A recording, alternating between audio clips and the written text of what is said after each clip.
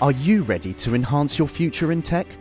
Then it's time to make your move to the UK, the nation that has more tech unicorns than France, Germany and Sweden combined. The nation that was third in the world to have a $1 trillion tech sector valuation. The nation where great talent comes together. Visit gov.uk/great talent to see how you can work, live and move to the UK.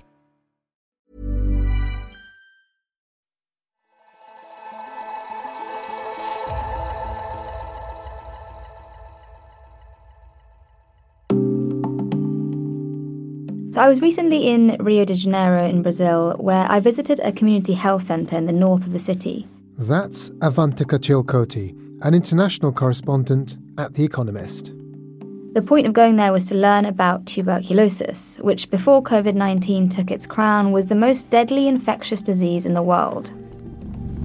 So I'm here in Rio in Brazil, and I've just left the pretty well-off area of Ipanema and Copacabana, where I've been staying to start the reporting on TB, and between the grey day and where I'm going in the city, things are looking much grimmer.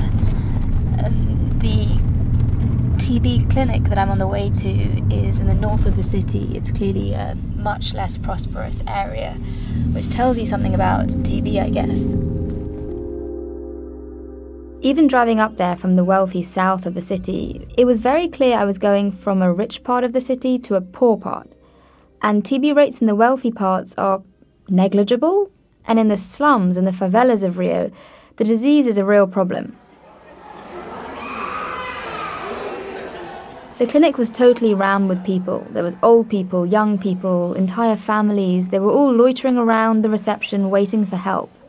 And one doctor I spoke to, called Larissa Hosa, she told me that they've noticed an uptick in TB cases there.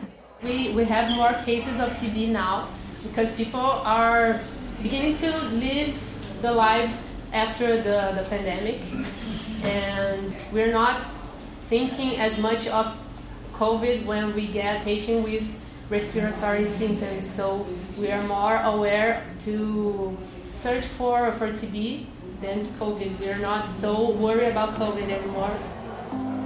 In poor areas like the one where the clinic's based, COVID-19 totally devastated efforts to control TB. It's undone an entire decade of progress. And now it appears that TB is set to regain its crown as the most lethal infectious disease in the world. Hello and welcome to Babbage from The Economist, our weekly podcast on science and technology. I'm Alok Jha, The Economist science correspondent. Today we'll look at how TB is surging again around the world, partly because the world's attention has been turned onto COVID-19.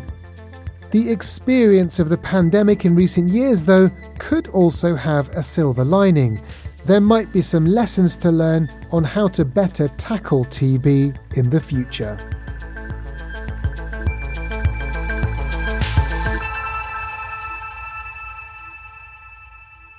I'm here with our international correspondent, Avantika Chilkoti.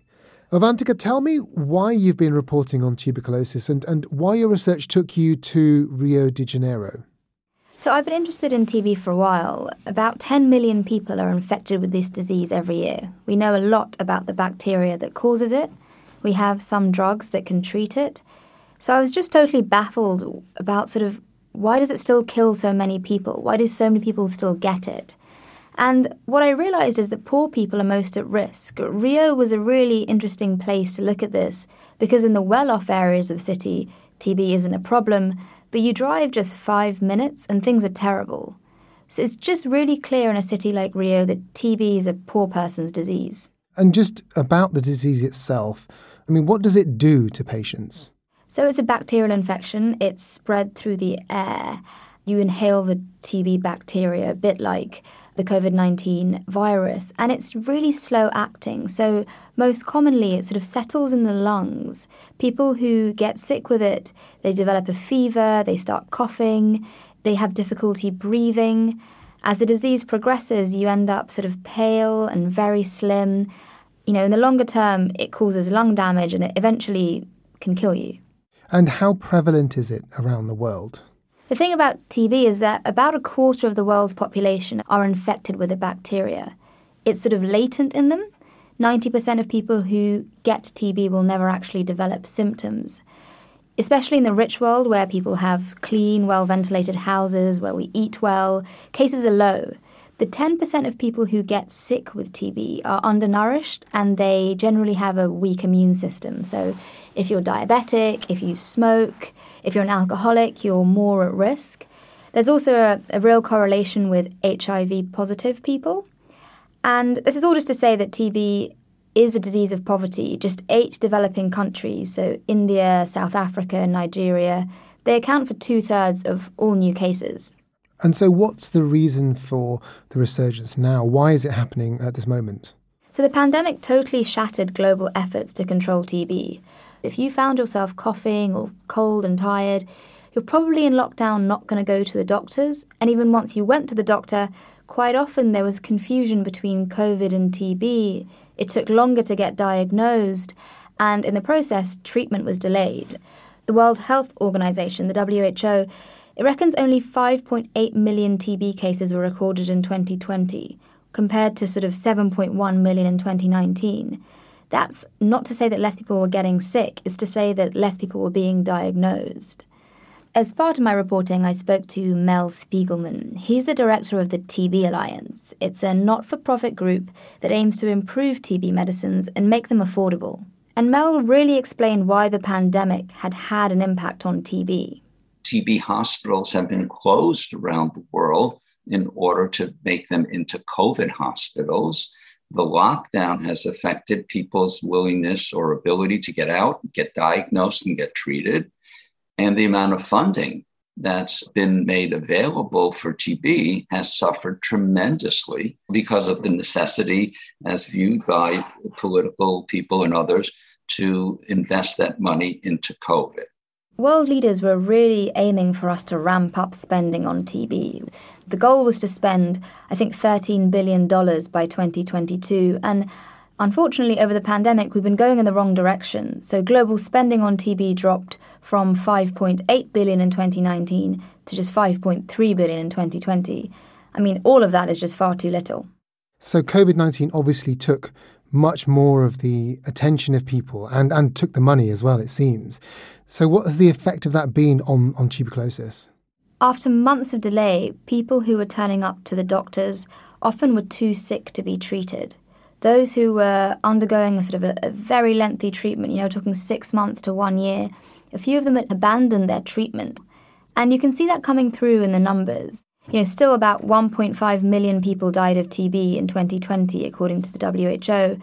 And that's more than died in 2019. This is the first year-on-year increase we've seen in a really long time. The WHO's new data is set to come out this week, and we'll see what's happened in 2021. But that number, the cases, the deaths, they're really expected to just ramp up in the years to come. And as Mel Spiegelman said, the situation is really dire. As I look at the 2022 numbers and how they're evolving, I think in 2022, TB will reclaim that dubious distinction of again being the largest single killer from a single infectious disease. Now, Avantika, you've said that TB spreads in a very similar way to SARS-CoV-2, the virus behind COVID-19, so in droplets through the air. So you would imagine that lockdowns where people are not interacting with each other, some places people are wearing masks, these things might have kept the disease in check. Yeah, I sort of thought that as well. But as Larissa Hozar from the TB clinic in Rio told me, what actually happened was that poor families were crammed into these tiny, poorly ventilated homes, and TB spread really quickly. The quarantine and COVID got worse for TB because people stayed more at home, and in our community, the houses are very humid and with no windows and too much people living in the same place. One thing I hadn't really realised till I went there was the things that we think people started using in the pandemic, so hand sanitizers and masks, people there really aren't using them. They never could afford them, they could never get access to them. So a lot of that It's just not relevant in the places where people are most vulnerable to TB. So it sounds like the situation that people live in, things like poverty and hunger, these are the things that make TB such a persistent threat in certain parts of the world. Yeah, well, that's exactly what makes this latent TB become an actual illness for so many people. So as Mel Spiegelman of the TB Alliance told me, the reason why we're still battling this disease after hundreds and hundreds of years is because of who it affects and where it's most prevalent. Number one, it's still a problem because it's a disease of the poor now. And number two, it's still a problem because it doesn't have anywhere near the resources that need to be dedicated to it in order to eradicate any disease on the face of the earth, which is what we're talking about. Is if we really want to get into the range of what I'd call eradication, just take a look at how few diseases have truly been eradicated and how difficult it is to do that. It requires a huge global commitment. Okay, well, let's look at research and development then. How much is actually spent nowadays looking for treatments and cures for TB? So this bit's totally fascinating to me, and the best way to explain it is just to compare it to COVID-19. So if you think about it, in the first year of the pandemic, over $100 billion was poured into R&D, into research and development around COVID-19 vaccines. By contrast, about $0.1 billion is spent per year on R&D into TB vaccines. I spoke to one very passionate TB researcher called Lucica Ditiu. She's head of the Stop TB Partnership, which works with over 1,000 other organisations that are trying to eliminate TB as a public health problem. She explained to me what the COVID-19 pandemic has shown us when it comes to tackling infectious diseases like TB. What did COVID show, and there is absolutely no reason why we should not use this for TB, it showed, first of all, that money are not an issue once a public health threat, especially an airborne pandemic, appears. What showed us is that especially the novelty of it, because TB is also an airborne pandemic, right? But COVID was the same, affects the lungs, even some symptoms are similar. But the difference was that COVID represented a threat for the big north. And that's why I think the big push and the sudden availability of billions and billions of dollars to fight COVID. So it became very clear that money are not an issue if there is the will. People like Lucica are trying to create that political will. They're trying to convince people in power that they really need to invest in TB. Avantika, thank you. That's something we'll explore a little bit later on in the programme, along with how the extraordinary scientific effort that helped control the COVID-19 pandemic could hold some lessons for TB.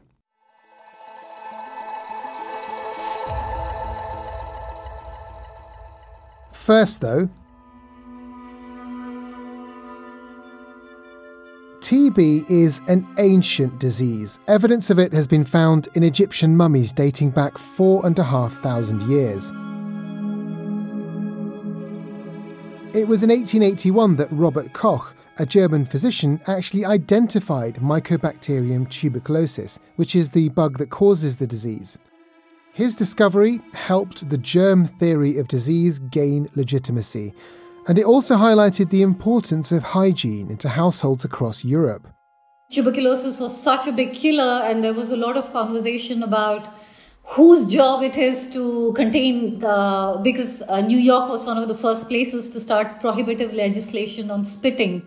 That's Vidya Krishnan, the author of Phantom Plague, a book that examines the devastation caused by tuberculosis and its impact on human history, culture, and art. New York wanted men to stop spitting because that's how the bacteria was spreading. And this is the early years of the germ theory.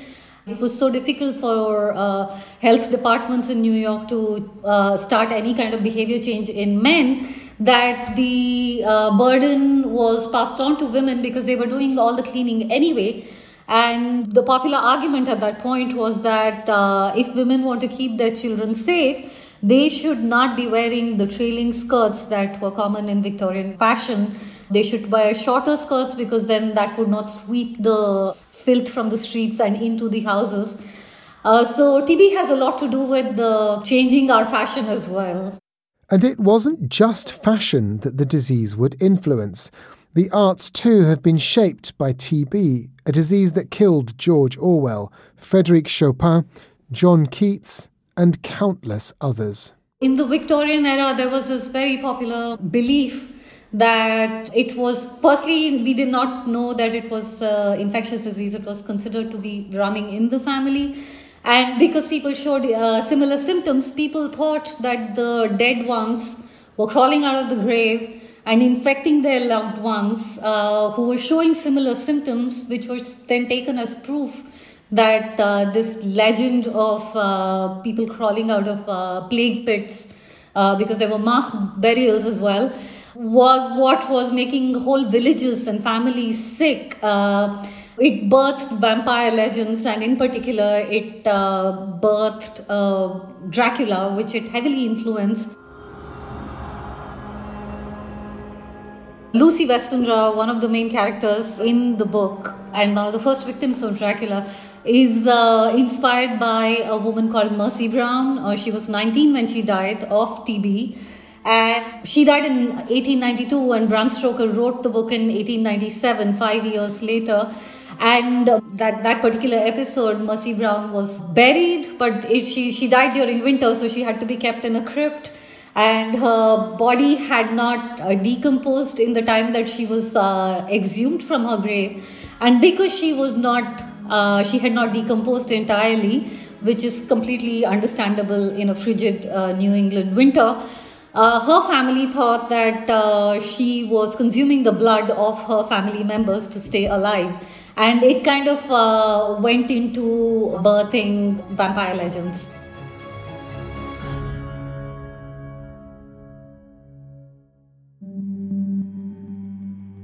The stigma associated with dirt and the disease remained, and at the end of the 20th century, tuberculosis met a deadly collaborator, HIV. At first, only gays and IV drug users were being killed by AIDS. But now we know every one of us could be devastated by it. The HIV epidemic was this perfect tag team for TB to emerge back. Because the virus, HIV's signature move is immunocompression, and once the immunity is compressed, the bacteria, tuberculosis, ravages the body. So one of the things health experts realized after the HIV epidemic was that TB was completely out of control, especially in countries with high HIV burden, which is South Africa, but also countries like India, where people live in very close proximity. Today, the link between HIV and TB in many parts of the world only serves to exacerbate social stigma, and TB remains a huge killer. So what can the world do about it? That's coming up.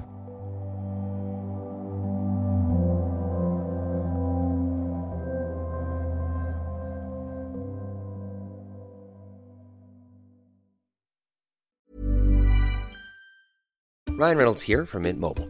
With the price of just about everything going up during inflation, we thought we'd bring our prices down. So to help us, we brought in a reverse auctioneer, which is apparently a thing. Mint Mobile Unlimited Premium Wireless. How to get 30, 30, bit to get 30, bit to get 20, 20, 20, bit to get 20, 20, bit to get 15, 15, 15, 15, just $15 a month? Sold! Give it a try at mintmobile.com/switch. $45 up front for 3 months plus taxes and fees. Promo rate for new customers for limited time. Unlimited more than 40 gigabytes per month. Slows full terms at mintmobile.com.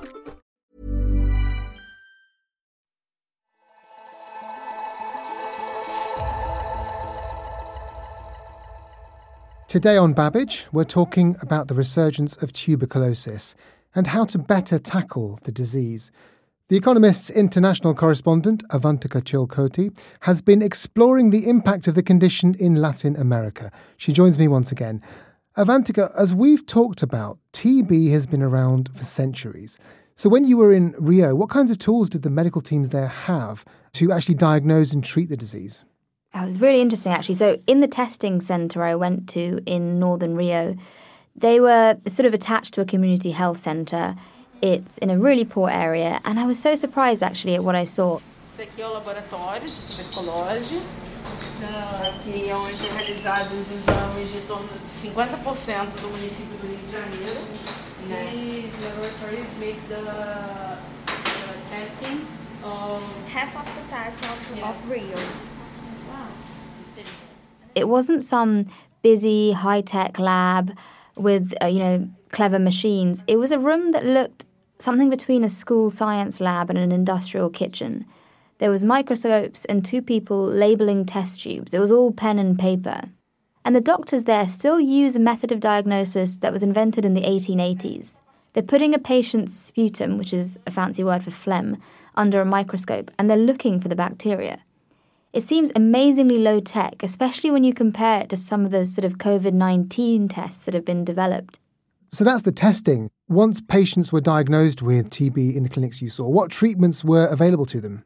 The treatment for TB is incredibly grueling. First start with sort of avoiding getting the disease. We only have one vaccine. It's the 100-year-old BCG jab, which is rarely given to people who are over 16 because there's little evidence that it works terribly well in adults. Just 3 new drugs have been approved by American regulators over the past 55 years. So if you get TB, the treatment options you have are honestly so painful that it's a surprise anyone completes it. You take these ginormous pills, a handful of ginormous antibiotic pills every morning. And this can be a 6-month treatment. It can be a 1-year treatment. If you're facing a drug-resistant form of the bacteria, it can be even longer. It can involve painful injections. And the side effects are terrible. So if you're lucky, you might just be nauseous and have crippling joint pain. But I've heard stories of people who've lost their hearing, people whose livers collapse, whose kidneys collapse. And the complicated course of treatment has other issues, as Mel Spiegelman of the TB Alliance explained to me. Because of a variety of biological factors, we still have not been able to figure out how to treat TB with less than probably 3 drugs. Resistant TB used to be treated with like 8 drugs. And what happens when you treat a disease like TB with even 3 or 4 drugs, if the person doesn't take all the drugs, it also then encourages resistance to the drugs that they continue to take. So that's what happens when microbes like bacteria and fungi evolve to defeat the drugs designed to kill them. Drug resistance arises, number one, because if you don't take the regimen as prescribed, drug resistance will come up. Once someone has a drug-resistant bug, they will transmit that to another person. And so now you get the promulgation of drug resistance in a community. It's like the new variants with COVID. As the new variant takes over, that's the variant that becomes prominent in the community. As I think we've all gotten real educated on in the last couple of years. Over the past 2 years, countless TB patients have stopped treatment prematurely. So doctors are really now worried about the prospect of a new, highly contagious form of TB emerging that doesn't respond to the drugs we have. What you have at the moment is courses of treatment that involve patients either visiting a health clinic every few days or having a community health worker visit them at home every few days to literally watch them swallowing the pills because no one trusts that you will continue taking these pills. It's just not a sustainable way to work. Forget pandemics and lockdowns. In war zones, when you have extreme weather events, there's just so many ways for this form of treatment to be disrupted. Now, everything you've described is incredibly impractical, as you say, but also kind of necessary in a way if you want to defeat this other major healthcare problem that's sort of in the background to all this, which is antimicrobial resistance. I mean, it's creeping up on all sorts of diseases around the world. How common is it when it comes to TB? And can TB researchers identify when it's happening? So the TB bacteria mutates in a pretty similar way to COVID. It's to do with evolutionary pressure that means that some mutations will dominate and different strains of bacteria emerge. Currently, there's more than a dozen antibiotics and other drugs that are used to treat TB. The way that researchers generally determine if a strain that's causing a particular case of TB is resistant to a particular drug is that they culture microbes from a sputum sample in a Petri dish, and they just sprinkle the drug on it, and they observe with a microscope if the bacteria are multiplying. If they are multiplying, then the bacteria is resistant to the drug. It's quite a basic lab experiment, and it's been used for at least a century. It's slow, it uses a lot of resources, and it doesn't actually tell you that much about the bug. Now, what's surprising to me about that is that, the last few decades have seen, a massive revolution in biotechnology and things like understanding diseases and genomic sequencing. The prices of these things are really, really low. And you can imagine that even in relatively poor places, that you would have the technology to sequence genes of bugs of all sorts. Has any of that technology reached the detection and treatments of TB?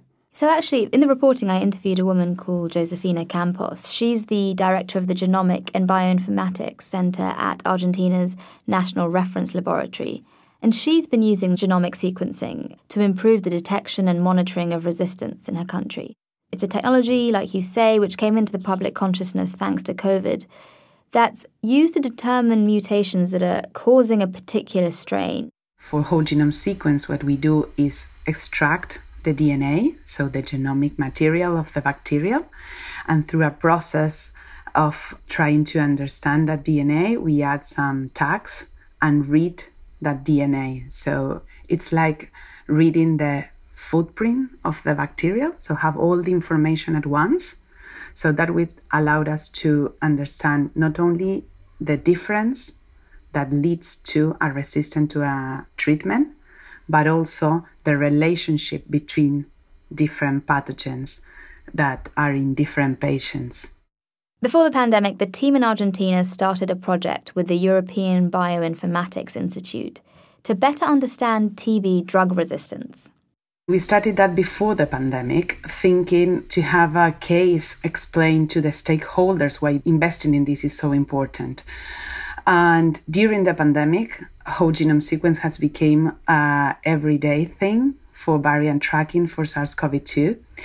So right now in 2022, TB genomic surveillance has been implemented, and that has to be directly with SARS-CoV-2 genomic response, being able to reproduce that.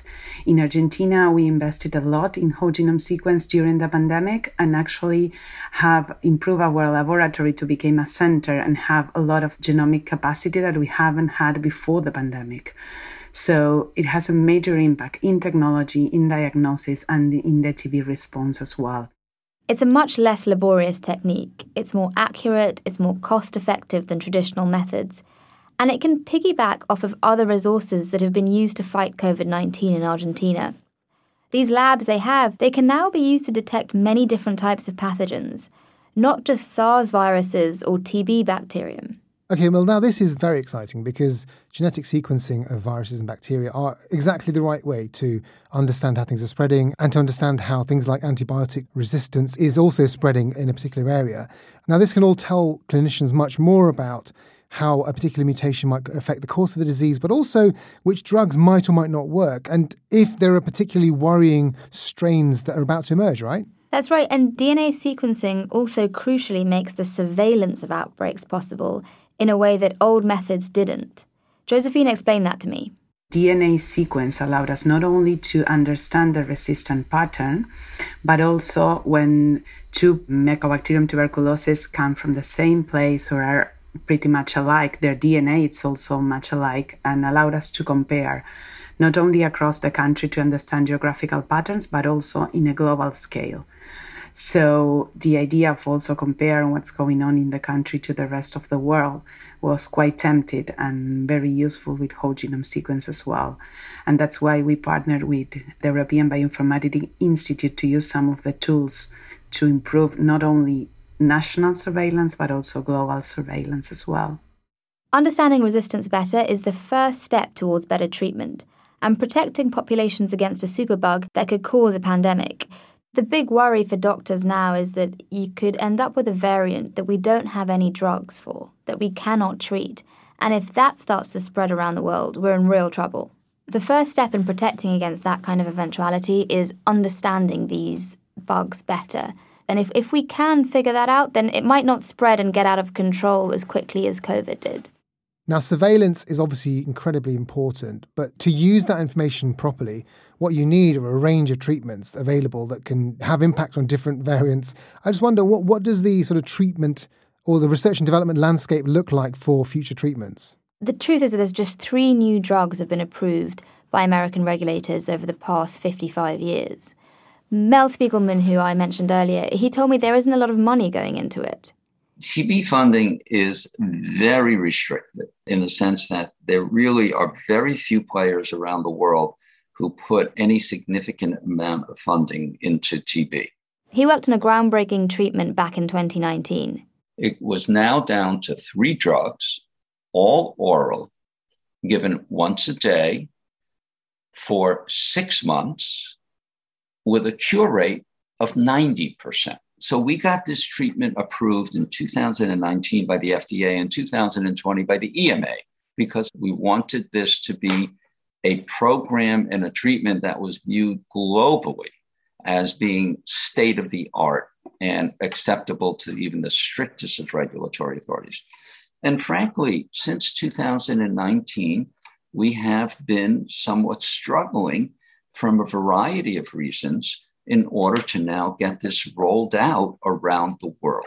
Because one would think if you offer this, people would come running for it. But it takes a lot of money even to introduce a new treatment. There's a huge amount of education, a huge amount of regulatory work. You got to get it approved basically in every country around the world. We have commercial partners whom we've lined up to do that. It has to be relatively dirt cheap in order for everybody to afford it. But even the rollout of this type of a major advance takes time, money, and a huge amount of effort. Lucica Detiu from the organisation Stop TB agrees. She pointed out how the lack of investment affects programs in low and middle income countries. If we are so much behind in TB, it's because of the lack of funding, and it came through the lack of visibility and understanding of the TB situation. Traditionally, the TB programs at country level are operating with just 30 to 40% of their needed budgets. When you operate with 30-40% of what you need, sometimes even less, it's clear 2 things. You leave outside a lot of people that don't have access to the program, to the diagnosis, and to treatment. And you leave aside some areas that are not properly addressed. For a long time in TB, programs were advised not to focus on children with TB because they don't spread the disease. And in this way, children with TB and extrapulmonary TB was left behind. It's completely unacceptable when you think about that. In Lucica's view, there needs to be a recognition of the problem and practical global conversations on how to solve it. TB actually offers an amazing return on investment because for $1 invested into TB, you can get back up to $49 if you invest in the treatment, because it's not very expensive to treat and diagnose a person with TB, but it is a big return because basically you save a lot because people are taking a lot of leave, and also you save a lot in avoiding additional infections and so on. So there are countries such as the G20s that can treat and can do the TB response using solely domestic resources. The countries, especially the African region and some of the low middle income countries from Asia, from Europe, as well as from the South Americas and low income countries will still need inputs from donors and bilateral funding. One of the silver linings of the COVID-19 pandemic was the number of vaccines that came out of it, the sort of medical technologies and surveillance, as we've already discussed.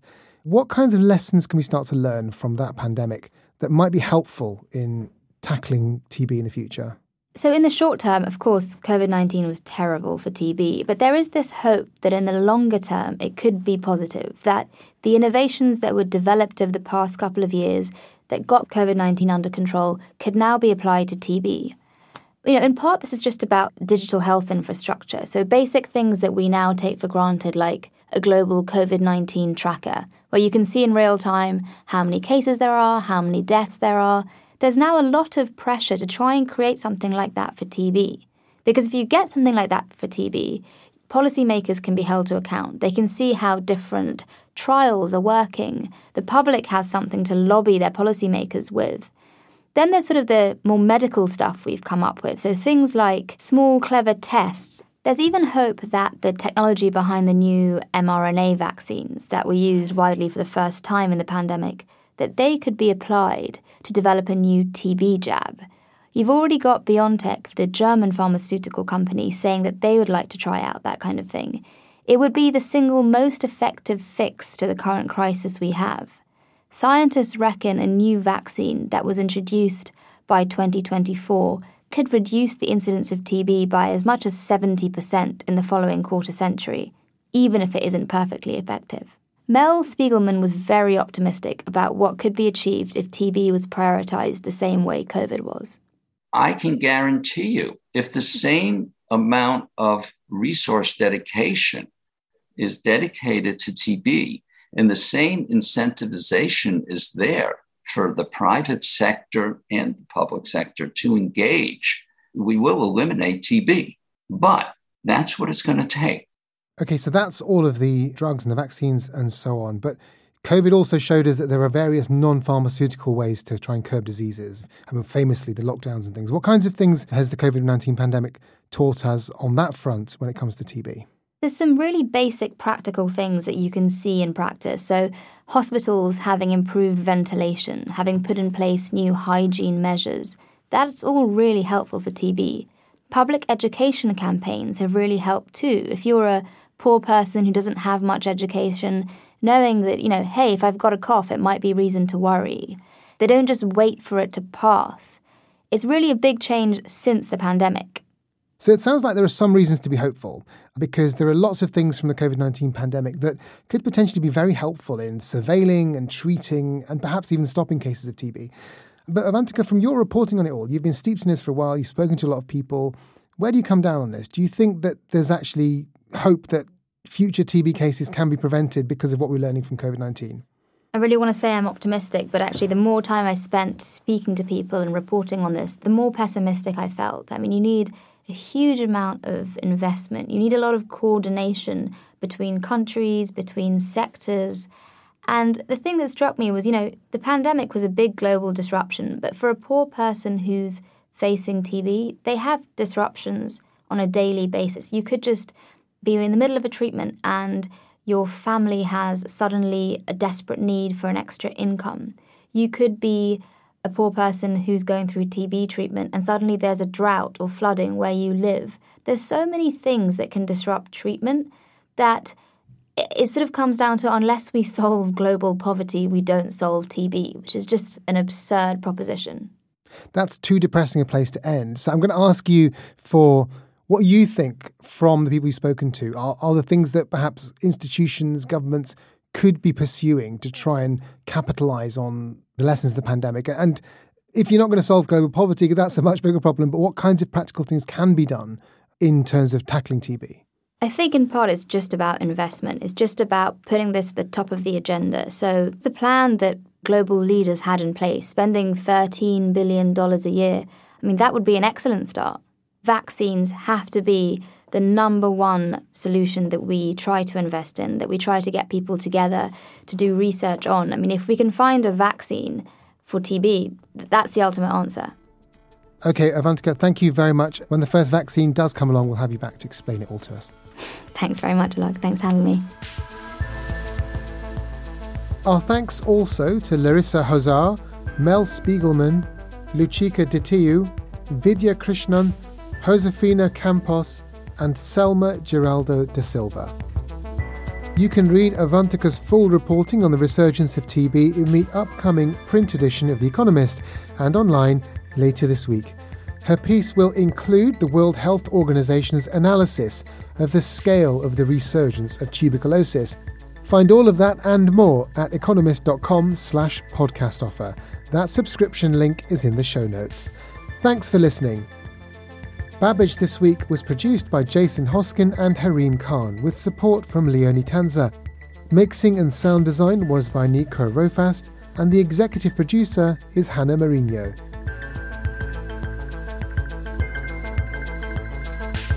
I'm Alok Jha, and in London, this is The Economist.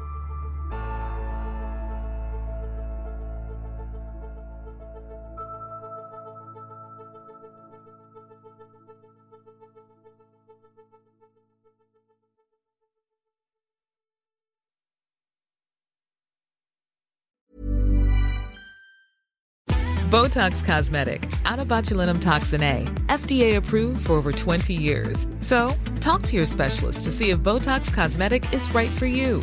For full prescribing information, including boxed warning, visit BotoxCosmetic.com or call 877-351-0300. Remember to ask for Botox Cosmetic by name. To see for yourself and learn more, visit BotoxCosmetic.com. That's BotoxCosmetic.com.